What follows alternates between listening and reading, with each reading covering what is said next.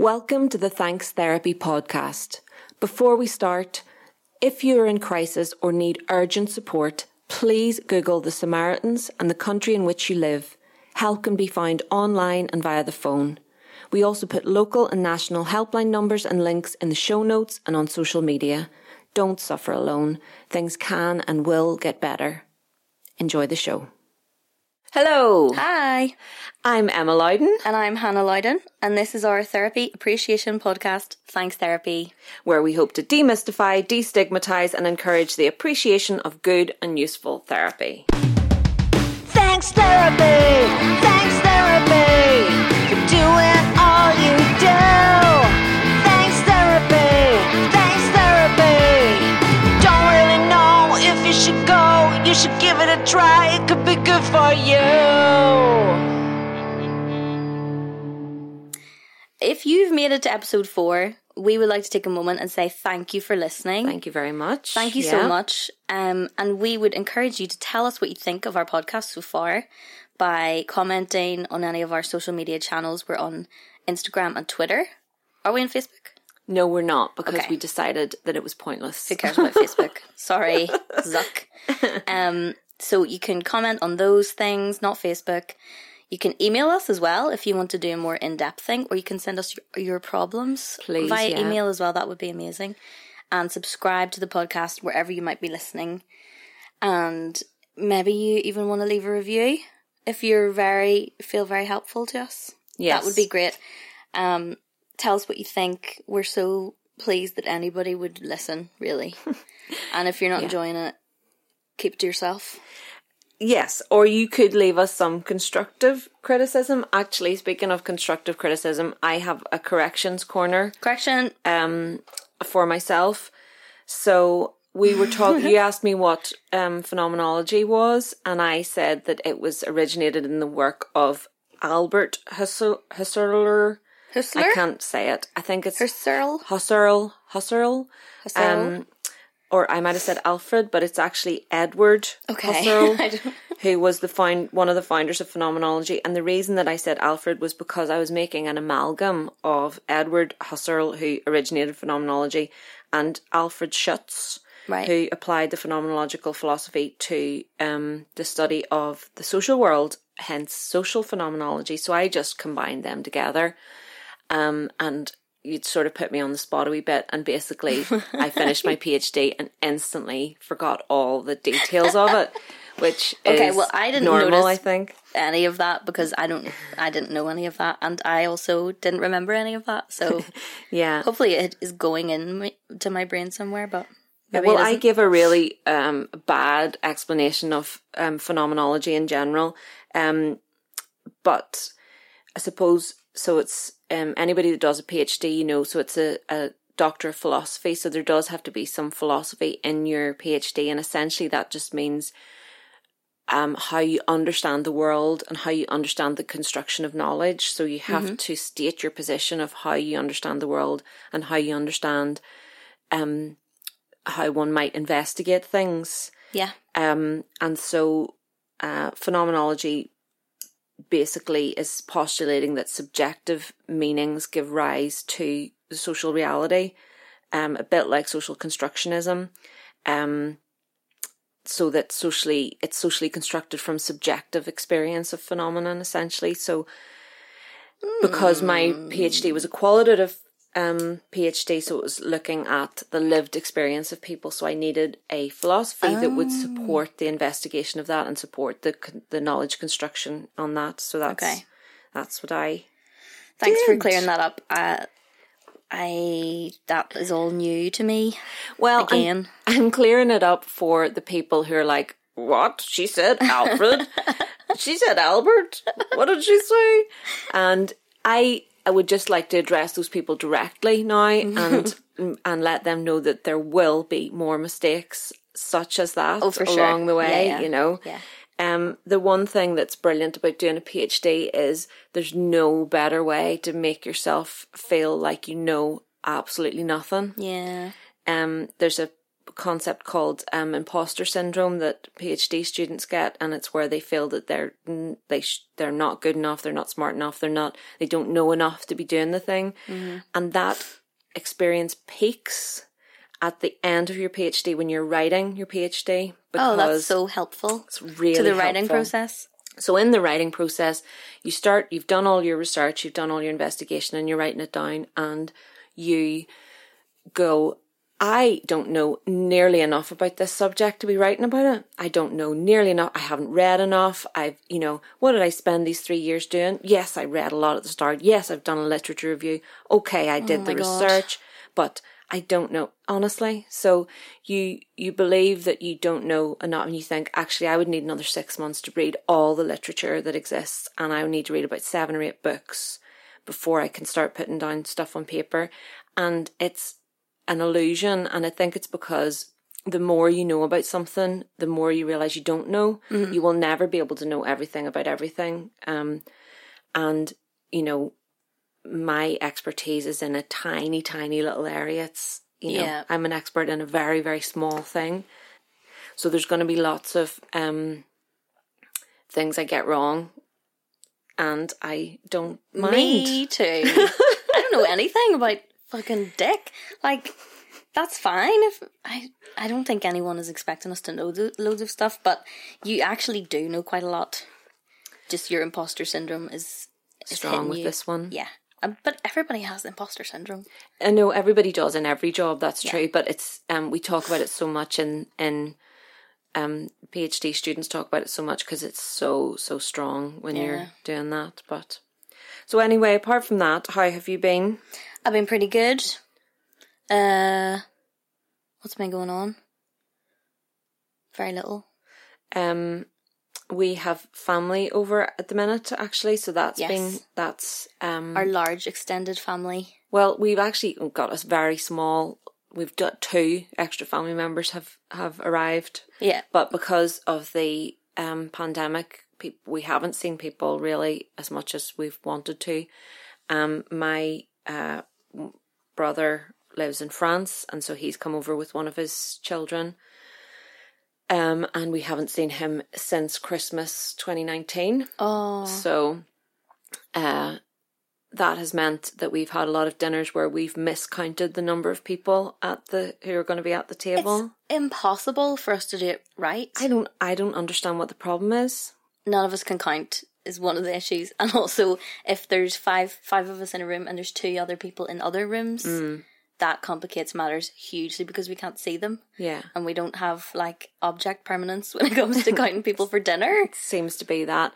I just think there's been several incidents where we've counted people wrongly on maybe 3 or 4 occasions. Now, to be fair, we were counting there was 18 people, and then maybe 4 extra people arrived for something. And then sometimes the dogs get counted and they shouldn't have been counted because they don't need a place at the table. Yeah, some people will count adults but not children and not specify that that's what they've done. Yeah. And, but it can get loud whenever we're together as well. It gets quite loud. There's a lot of opinions. People talking over each other. Songs being made up on the fly.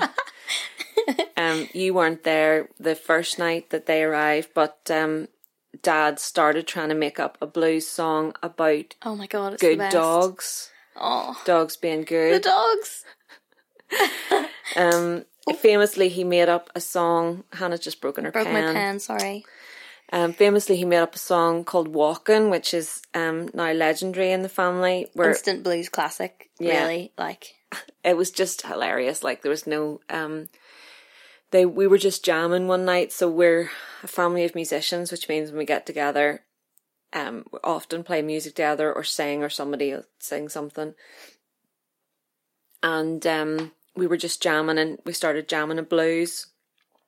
And he made up this song called Walkin'. And, this is not, he has written songs which have lasted sort of 50 plus years. Yeah, real, proper songs with a narrative and stuff. Yeah, although Walkin', I guess, does have a narrative.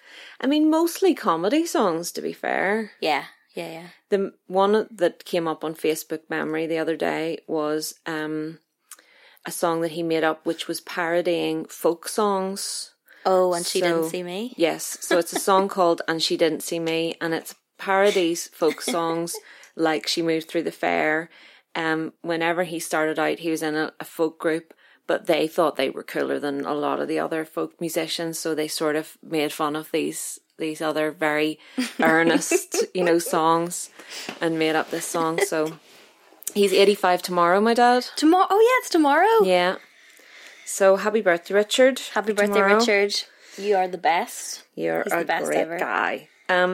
Anyway, let's get on to the subject of the day. So today we want to talk about the world of mindfulness, self-help resources, and techniques for dealing with things outside of a structured program of therapy. Mm-hmm. So Hannah, when we were discussing our topic for this week, we initially thought of just like sharing techniques for coping with anxiety and depression, and then the subject opened up a bit for you. So tell me what you had been thinking about with regards to this. Yeah, so when we were in mid-recording last week, we were like, oh, that can be our topic, yeah. And I was like, that's easy. And then I sort of started to think about it and was like, I am actually bored of reading about, like, the 5 things you can see, it's 4 things you can touch, because I've always sort of seen that and been like, yeah, that's great and everything if you're mid or pre-panic attack, but at no point have I ever committed it to memory. Like I couldn't tell you what they are. Oh right, okay. I was about to ask, can you go through them? It's like the 5 senses, and it's meant to be a grounding technique. It's a obviously. grounding technique. So it's like list and look at 5 things you can see. Notice 4 things you can touch, 3 things you can smell. Mm-hmm. What are the other senses? 1 thing you can taste.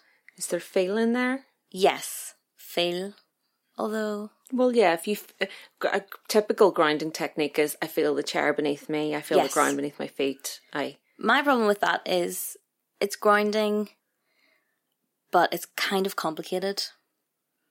Sure. So I started thinking about this and was like, I don't think I've ever really actually used that in any proper way.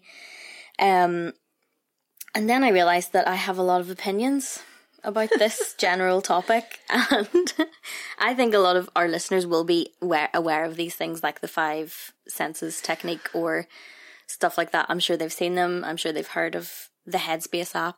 Yeah. I'm sure they're aware of meditation and like deep breath exercises, especially since we are like struggling on through like the dying phases of the pandemic. Mm-hmm. And anxiety is like very much a part of everyone's lives and has been for the past year and a bit. Mm-hmm. So there's a lot to it. But mindfulness, what does that mean?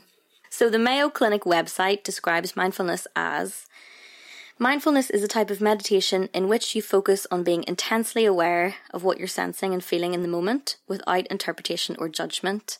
Practicing mindfulness involves breathing methods, guided imagery, and other practices to relax the body and mind and help reduce stress.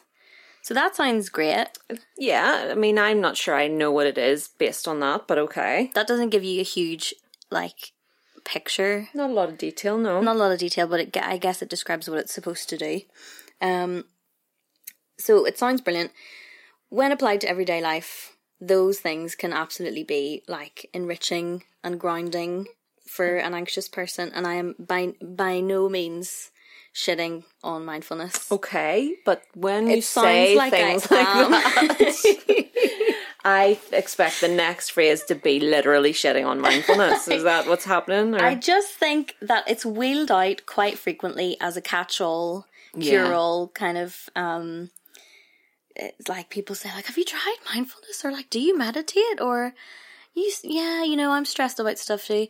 I just do. I've got the Headspace app and I just use that. And I always find myself being like, I just kind of mentally exit the conversation then, because I am just not enjoying the lack of depth around that discussion. 100%. Do you know what I mean? I totally know what you mean. Am I just being needlessly negative? Not at all. I think it's app, actually... which I've mentioned 3 times. We are not sponsored by the Headspace app. We are in no way affiliated with the Headspace app, and I'm sorry about that. No, what I think happens is it's dismissive or alienating to say to someone. Dismissive is the word. Who is either, who is experiencing something difficult, to say, have you tried meditation, or have you tried deep breathing? Or because I could almost guarantee that they have. Yes. Or that they've thought about it and felt that doesn't feel enough like it's what I need. Like I am not connecting with that to be what I need. And that has to be respected. Mm-hmm. You know, they could be wrong. It could be really, really helpful for them. But at the same time, people have to come to things at their own time. Do you know what I mean? Absolutely. And that dismissive is the word that I was searching for and couldn't think of. That's my experience with those techniques. And I think a lot of it comes through social media as well. Like my most frequently used social media would be Instagram. Mm-hmm. It's quite big on there. There's like a wellness culture that is proliferated via Instagram. Which is lovely. It's really positive. I think it's nice. Very positive if you're in the right space to engage with it. Of course it is. And that is something Your face every time I start in on it. No, I look, I don't at all disagree with you, because whenever mindfulness first came into prominence and, you know, started being a sort of buzzword that you would hear about the place. What do you saying, like 2018? I'm going to approximate. No, so it was earlier than that for me, because it was after I had finished my training in counselling. So that would have been like 2010. Oh, wow, okay. Or 2011. No, 2010, I think. So that means immediately after you finish your training in counselling, I mean, maybe not everybody is, but I was super arrogant, and I just was like, what is this? Surely this is obvious what they're saying here. And I personally felt that I was practicing daily mindfulness. So that was paying calm attention, centeredness, feeling peace and joy. And I suppose I felt like being able to be mindful or practice mindfulness was a privilege of the already unburdened. So as you were saying, if people say to someone who's in distress, oh yeah, no, have you tried mindfulness? I think that the difficulty is that it's very easy to say that if you're happy and content in your life and you can center yourself and feel that, you know, sense of peace and joy, and you know, and I think that's sort of what you are already describing there. Yes. I love the phrase privilege of the already unburdened. Yes. It's quite dramatic phrasing, but it's good, because anytime I'm going to mention the Headspace app one more time. Mm-hmm. It was recommended to me by a friend when I lived in London. I think I was finishing my degree, and just generally my life was chaotic and quite bad. And my housemate was like, you should try the Headspace app. It's brilliant. It helps me a lot. I was like, all right, okay. So I tried it, and it's like deep breathing. It's meant to be like sort of little bite-sized meditation things. And I tried it and was completely overwhelmed and just thought, I don't know how to do this safely. This feels very unsafe for me. And that, of course, was bewildering because I didn't know why it felt unsafe. I now understand it's because I was quite ill and didn't realise. So trying to do like meditation or breathing was like just sort of impossible.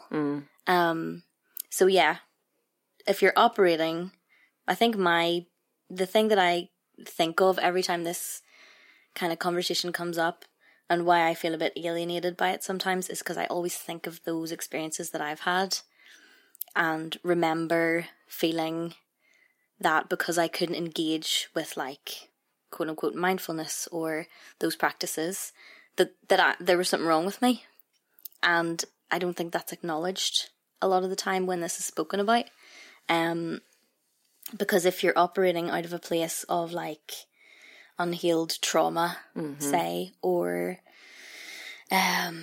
just general poor mental health to the point where you're not really in control of your decisions, trying to engage with something like that, especially when it's advertised to you as this will help you, this will make you feel a lot better, and the opposite happens, you automatically go, well, there's something wrong with me.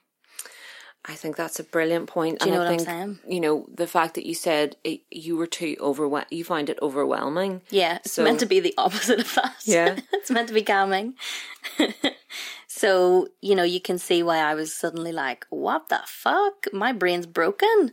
I don't get mindfulness. It's I'm the outlier in the trend. I can't do it. This is so interesting that our two reactions to it, but I was like, I'm doing it every day. I do it on the bus. I don't know what the fuss is about. I'm not going to a course about it. Like, no, I shan't. It made me feel like I was going to die. I don't understand it. Well, I mean, I think that, you know, we're talking about, we're using the word mindfulness, and we might be talking about several different techniques, I suppose. Yeah, I'm talking about like meditation as well, and I think. And breathing techniques and things like that. So just before we move on from mindfulness, because mindfulness is one tool in a range of you know, things which you have mentioned, and I want to go into detail, a little bit more detail about them, each of them, I suppose. So I looked up mindfulness as well. Yes. And mindfulness is a very well respected technique for improved emotional regulation. And dialectical behavioural therapists, for example, teach mindfulness, and they teach 3 attitudes of mindfulness. So they are observing, describing, and participating. And rather than there being no trick to it, this is a skill that you can learn, or it's a set of skills that you can learn. Yeah. And my understanding of mindfulness was the practice of keeping your mind deeply focused on the present moment. Mm-hmm. And that is because in the present, there's no worries about the future, and there's no regrets about the past, which is essentially where anxiety and depression come from, respectively. Yeah. And as I say, because I was able to do this, I thought there was no trick to it. However, I'm always happy to be proven wrong. So it was Professor John Kabat-Zinn who brought the practice of mindfulness into the mainstream, and he has argued that there are significant benefits, not only for psychological well-being, but for physiological symptoms. Mm-hmm. So that there's a whole body response, which I am very pro. You know, I do like a holistic approach. I like that as well. And so I also checked out to see if there was any evidence that mindfulness worked. Yes. And there was, and I love a bit of evidence. So there was a meta-synthesis carried out in 2012 by Robert McCarney and colleagues, and they found that there was a significant reduction in depression symptoms measured by the Beck Depression Inventory. And I think there was maybe 21 studies in that meta-synthesis. So is that good? Is that enough studies? 21? Yes. Yes? Okay, yes, good. It is, yeah. I mean, so essentially, if you have meta-synthesis is great because systematic reviews in general are really good, because essentially what you're doing is you're looking at all the studies that study a particular phenomena, and you're combining the evidence together. Oh, okay. And so you can... Do you mean studies that have been carried out all around the world? Uh-huh, right, yeah. Okay, right, cool. So I did a meta-synthesis about parental mental illness, so other studies that had looked at the experience of parental mental illness and interviewed either parents or partners or children or a combination of that. Mm-hmm. And then I basically took all the data that was in those studies and reanalyzed it. Right. To combine it together. So if you think that if you have a study with 12 people in it, you have got evidence from 12 people of what happens in something. Mm-hmm. And then if you look at 25 studies that all have 12 people or 10 people or 20 people. That's loads of people. That's a lot more people. So there's a lot more evidence of efficacy. Interesting. I didn't know that. That is all brand new information to me. Thank you. No I didn't problem. know any of that stuff. Also, just quickly, what is the Beck Depression Inventory? So that's a another test essentially to to look at someone's level of depression. So it's it would have a series of questions. I actually don't know how many questions, but say 20 questions. Okay. Which would indicate a level of depression. Right. And it's used in psychological studies and experiments. It wouldn't be used. I don't think it's used by maybe it is used in clinical practice. I didn't think it was a clinical practice tool. I thought it was just for psychological experiments, but I could be wrong. Give corrections corner if I'm wrong, but tweet at us if we're wrong about stuff. I mean, maybe don't be too pedantic, because you could end up be pedantic and also be really cross about it. We want to be told off. She said it was this, but it's actually that. Interesting. I have never heard of that. And yeah, there's lots of them. I mean, I considered using it, when you're doing, you'll probably do some research in your master's. I hope so. Generally, you do a dissertation in your master's, and you're encouraged often to develop that research yourself. So you would have a range of things that you could do it about, and then you pick something that you're interested in, and then you conduct a small piece of research and then write it up, and that's essentially your... Well, that's how my dissertation worked anyway in my master's. I look forward to finding out what I will do for that. Yeah. So, also, Hannah, did you know that mindfulness is part of the cognitive behavioural school of psychological techniques? I did not know that, but now that you say it, it feels right, because I have misgivings about cognitive behavioural school and also about mindfulness. That's not fair. Well, but no, I didn't know that, but it does make sense. Yeah.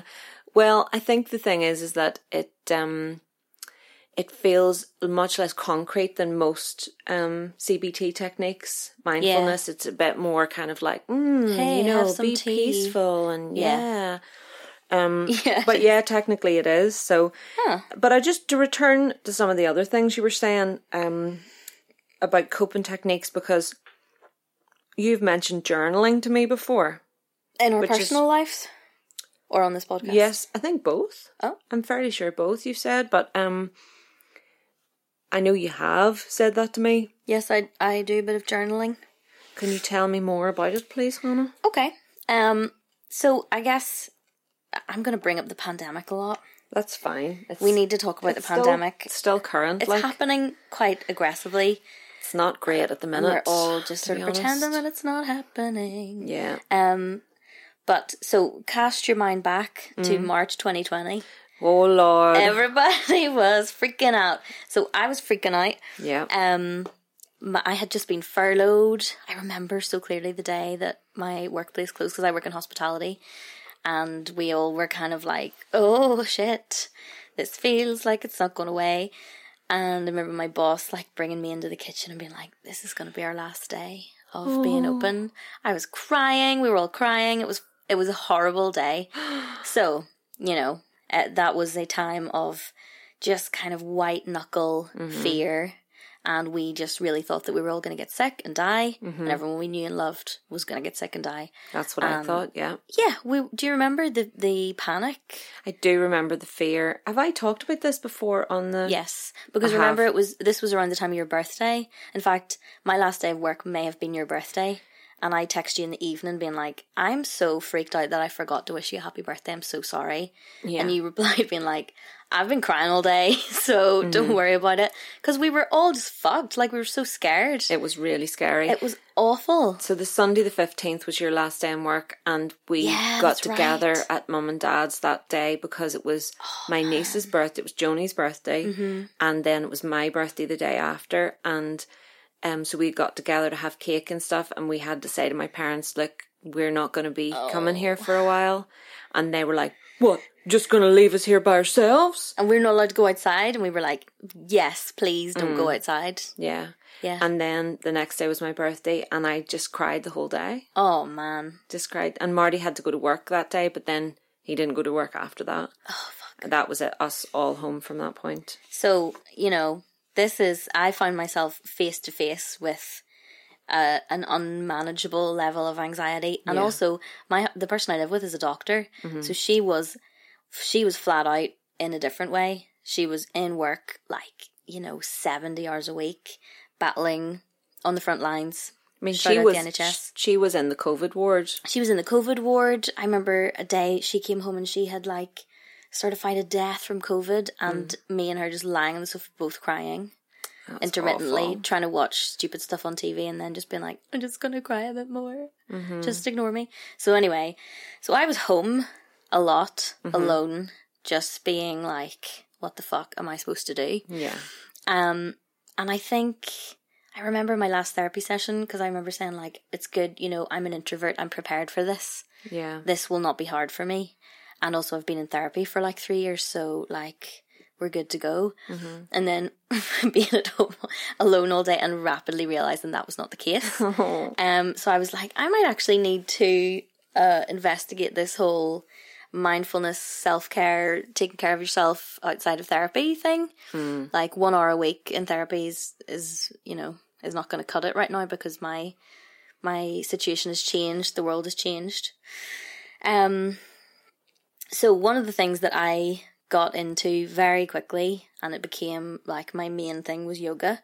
Because I was like, right, if I'm going to sit at home all day, I'm going to probably just eat stuff, so I need to do an exercise. Yeah. But I hate exercise, so yoga seemed like the nicest one, because it's sort of chill, you still sweat, but you're not out of breath.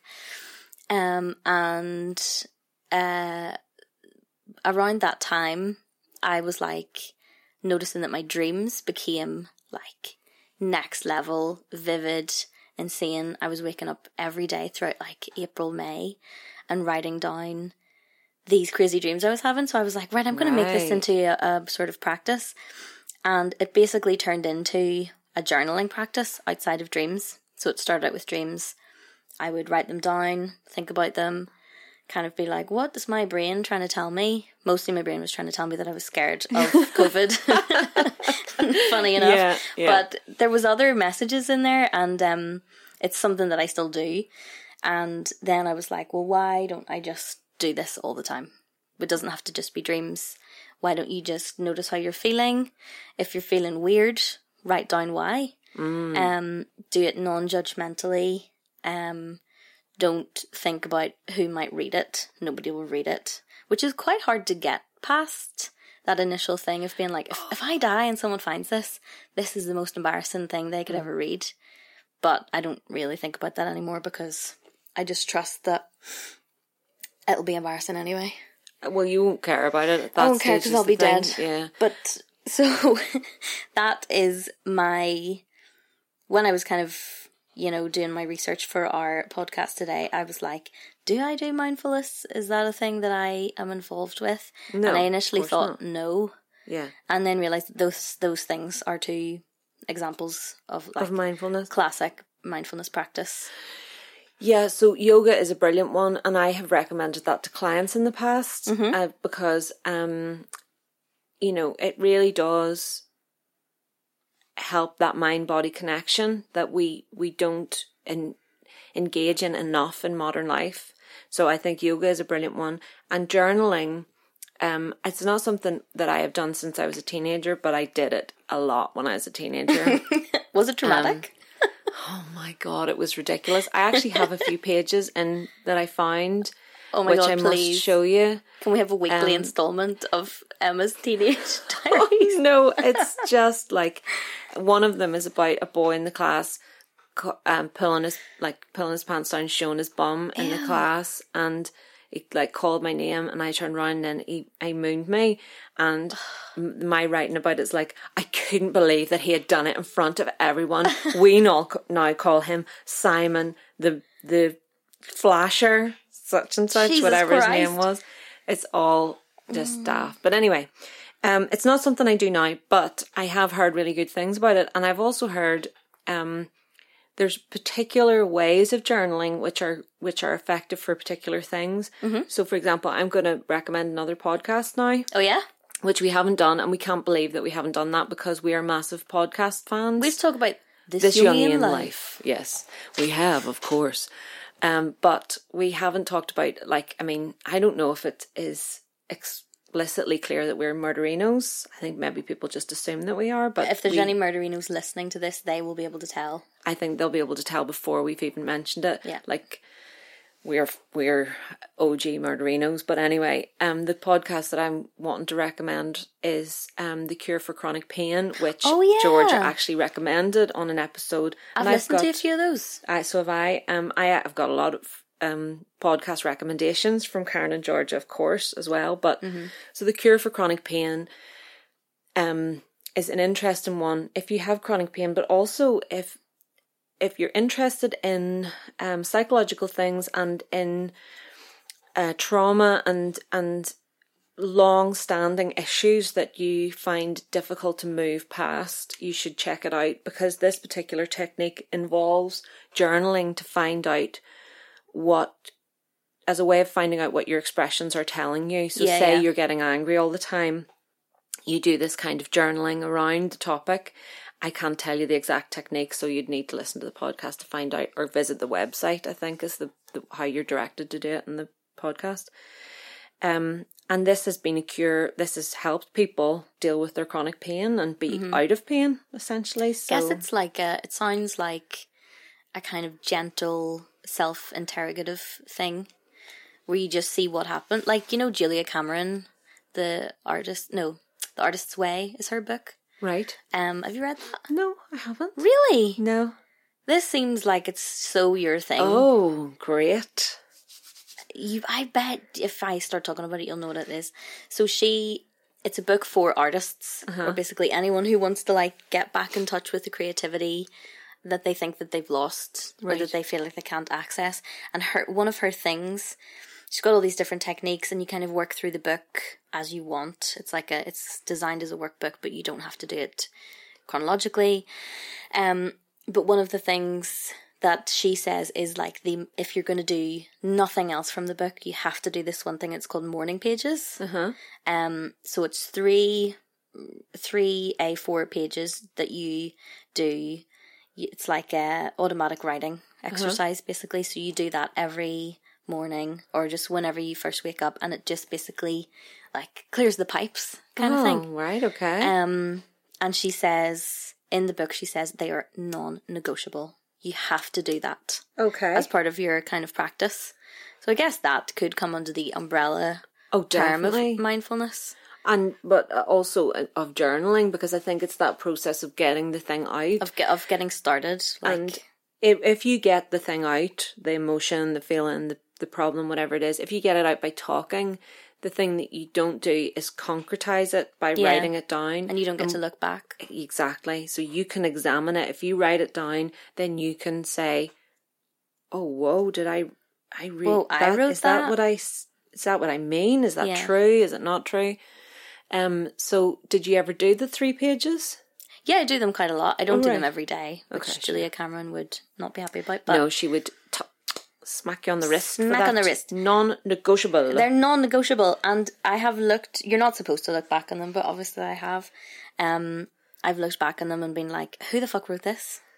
What's this about?" I have no memory of this stuff, and that's what it's meant to be for. Right. Okay. It's meant to just like get all this sort of shit out of the way. Yeah. They don't have to make sense. It doesn't have to be grammatically correct. If you don't know what to write, you can literally sit and write.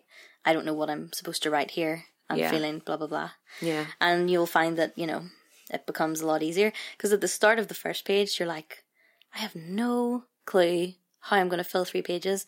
And then at the end of the 3rd page, you're like, I could keep going. Wow. So it's meant to loosen you up, I guess.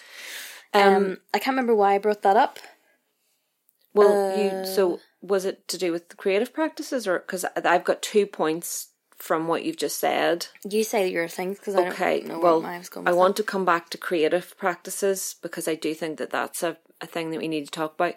But just before we left the topic of writing things, a well-known technique is to write a letter that you'll never send. Oh, yeah. To write a letter that you'll destroy. To write a letter that you don't ever have to send it, but to write the letter. That is I love doing those.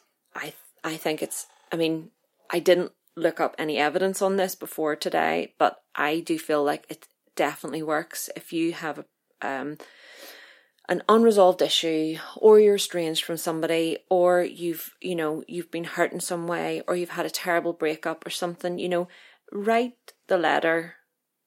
It doesn't have to go anywhere. You can put it in the fire afterwards, but it helps you get those things out of you, and helps them be processed. And that's what you're trying to do, is process them. The kind of connecting theme of everything that we've mentioned, all these techniques that we've mentioned with journaling, is that it's non-judgmental. Yes. So you're meant to write them in a way that nobody else will look at them. And even if you look at them again, you're not meant to judge it. Yeah. So that's hard. That is very difficult. And some people, mindfulness practitioners, might say, well, that's the acceptance part of the mindfulness. That's the principle of acceptance. Presumably, that's how we could link that into that. Did you have another thing to say about that, or can I say about the creative things? You talk. I don't know. Well, no, it's just I'm excited that you brought that up because... So just to go back to the pandemic briefly. So when that first hit, so I've got 2 kids, they were going to be out of school, and a real like what is it, bunker spirit? What is that term that I'm looking for? Like wartime trenches? No, I can't think of what the term is, but there was a wartime spirit atmosphere at the start. Yes, so it was like, we're in crisis, we're going to work together, you know, like... Sure, yeah, we've been washed up in this desert island, we're going to gather wood. And that would be always my way of getting on. We've got this problem, what are the 10 solutions that I'm going to come up with? Yes, and stronger together kind of all that kind feeling. of stuff. So we basically started, so first of all, we were going to go for a walk every day. We're going to make sure we got outside and went for a walk every day. We were going to do creative things. We were going to do art. We were going to, you know, at one point I was going to teach them language or something, you know. I mean, I was really ambitious at the start. I was like, for sure. I'll educate them myself. It's fine. It's okay. And then the schools got it together much faster than I thought. And suddenly we were inundated with work and we couldn't have fitted anything else in anyway. But, and then I came across a podcast, Brené Brown's podcast, which I can't remember the name of it now, but you would Unlocking Us, maybe, yeah. And actually, I came across it quite late in the pandemic, but one of the things that she brought up was really relevant to those kind of things that I was doing. Essentially, what she says is, if somebody in the family has a problem, the first thing that she does is sort of like a checklist. So, are you getting 8 hours sleep? Are you drinking enough water? Are you eating nutritious food? Are you moving your body? Are you spending enough time with people? Are you spending enough time alone? Now, I'm absolutely paraphrasing. Yeah. I might have added those last 2 on a little bit myself because I think connection is important, but equally I think time alone is important. And I know that you feel the same as an introvert, as you've mentioned already today. I love being alone as my preferred way. In fact, I need to be encouraged to not be alone. I mean, I think you're quite a social person as well, but you need that time alone to recharge your social batteries, don't you? Yeah, I need more than probably most people. I didn't ever realise that I needed it at all until I read Quiet by Susan Cain, I think is the name of the author. That was years ago? Yeah, well, reading that. I read it and I went, God, I feel like that as well. I'll feel drained and strung out if I am in forced social situations for too long, or it's too draining. Yeah. Because a lot of people would think with being a performer and stuff that I'd be just straight extrovert, but actually I think I'm a bit of both. Yeah. So anyway, sorry, that's going off the point slightly. So, those were things that we did as basically a basic. So making sure all your basic needs are met. Oh my God, that's so relevant to what we're going to talk about in a minute. But one of my needs would be to have a creative pursuit of some kind. Yeah. So obviously we made a lot of music. We probably actually finished our EP during lockdown. Yeah. We released 2 singles. We made a music video. We did a lot of live stream music. I started painting pebbles at one point. Did you? Yes. I don't remember that. Yeah, I've got them in there. I did like a bee and a bird and... Oh, that's nice. I wrote a lot of letters to people. Did you? I did drawings and found like heartening quotes from Shakespeare plays and stuff and wrote them to people that I don't really talk to that much. That's lovely. And I made homemade envelopes out of a Blondie calendar. Wow. So that people could have a picture of Debbie Harry. Yeah. To keep them company in the pandemic. I just kind of remembered that there now that I've not thought about since I did it. back in April 2020 or whatever. I love your drawings, and I would like there to be always more drawings being made at all times. I like to keep them exclusive. Yes. I only do them once every year. Wow. Okay. That's not true. I'm just lazy. So creative things are things that I need to do. It's not necessarily the same as self-care as what we're talking about. Yeah. Well, it could be considered self-care if that is something that is essential to your continued well-being, what is self-care apart from just that? Yeah. Like, this is another thing that when I was, thinking about what I wanted to talk about this week, I was like, self-care, I want to give off a bit about the term. Oh, yeah, I know.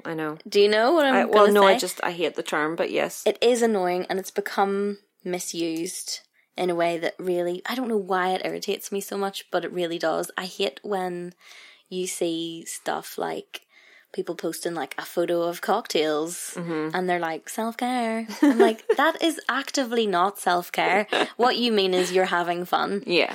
But when you're hungover tomorrow and you've spent loads of money, that's not self-care. Not that I'm discouraging anyone from going out and getting cocktails. That's so fun. I love doing that. Yeah. But to me, self-care is stuff that's not necessarily fun.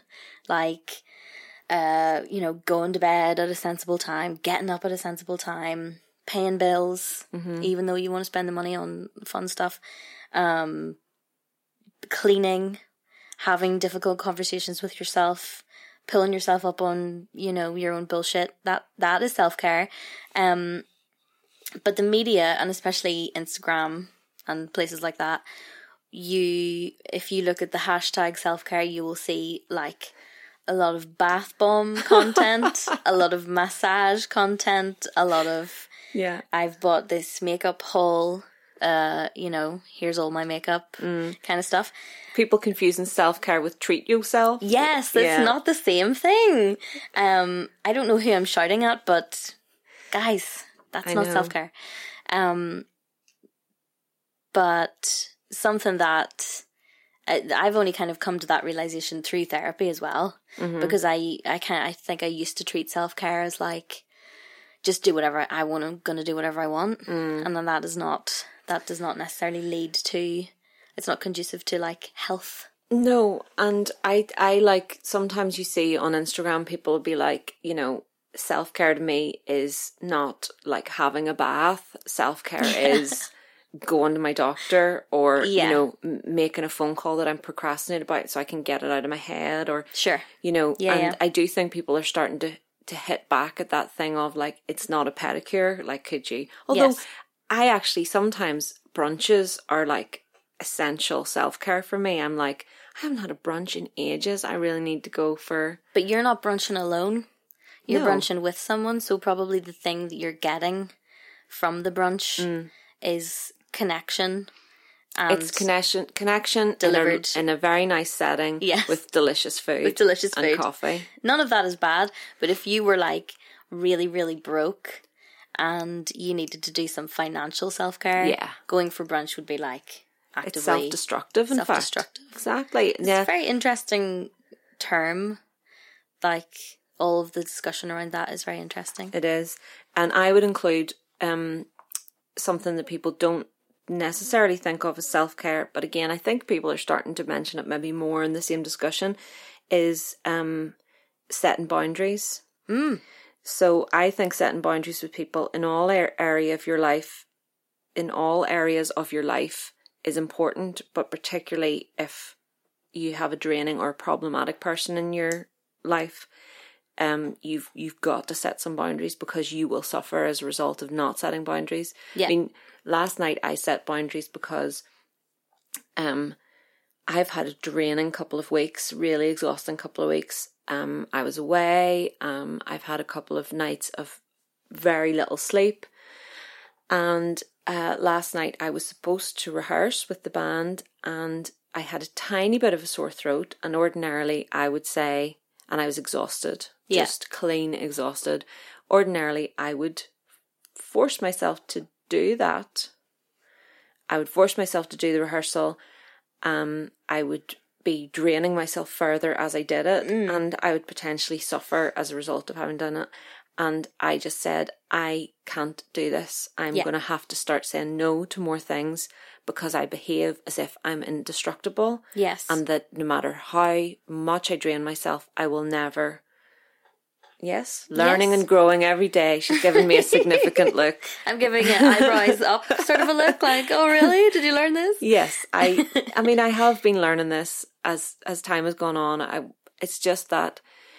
But that's a perfect example, because you text me during this, like when you had just said, no, I'm not rehearsing. You text me during it being like, I feel bad. I did feel bad. I feel really guilty. I actually I continued to feel bad about it, and talked to Marty several times about feeling bad about it. Yeah, but it's not easy. That was not an easy thing that you did. But to say, like, no, I'm not attending, even though I'm physically here. Yes. I will be removing myself. And literally lying in my bed watching a documentary about cocaine cowboys. Did you watch? What's that? I want to watch that. It's on Netflix.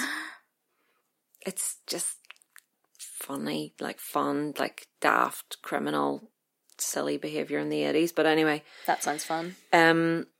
So, yes, so setting boundaries. You're never obliged to put up with people who are making you feel terrible. I mean, this is something that I learnt prior to the you should set boundaries if you're exhausting yourself lesson. But in terms of setting boundaries around people who are problematic, you have to take care of yourself and your well-being by making sure you have set that. I think probably I learned that lesson earlier, because that's what you come across when you're and you're counselling clients. People will say, my ex just keeps coming to the door, or this or that or the other. And so it's number one thing is to say, okay, you need to set boundaries around this, because you have to protect your space, your psychology, your internal well-being, all of that, from somebody who's trying to drain it from you. So yeah, I mean, I think we've talked a lot about different techniques that are all really designed to make sure all of your needs are being met. Aren't they? Now I'm trying to force a segue here into something, as I'm sure you can tell. What are you trying to segue to? Let me help you. Please help me, Hannah. Are you going to talk about Maslow? Maslow's hierarchy of needs. Oh, we love it. So it's ridiculous that we haven't talked about this yet. Well, there's simply not enough time. I know, but we have brought this up. We just haven't actually delved into about it properly. Yeah. Emma, tell me about Maslow's hierarchy of needs. Please. Maslow's hierarchy of needs. I promise I'll only do that twice an episode. To be continued, folks. I promise we will revisit this discussion of Maslow's hierarchy of needs in the second part of this episode. In the meantime, please enjoy a very short clip of the song Walking that we told you about, with my dad, my brother and the rest of the family joining in an improvised comedy blues song. Walking, walking, walking, walking all the time, all the time, every day.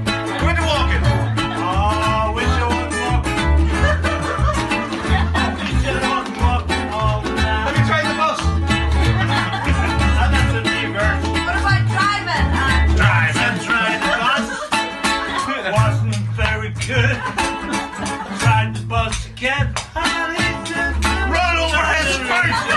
He's walking. Yeah, walking. With a very sore buddy. Because of the bus rolled over it. Buddy bus. I wish you wasn't walking.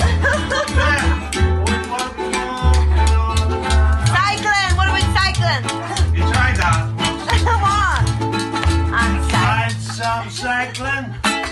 Couldn't find a bike. I said, the hell with cycling.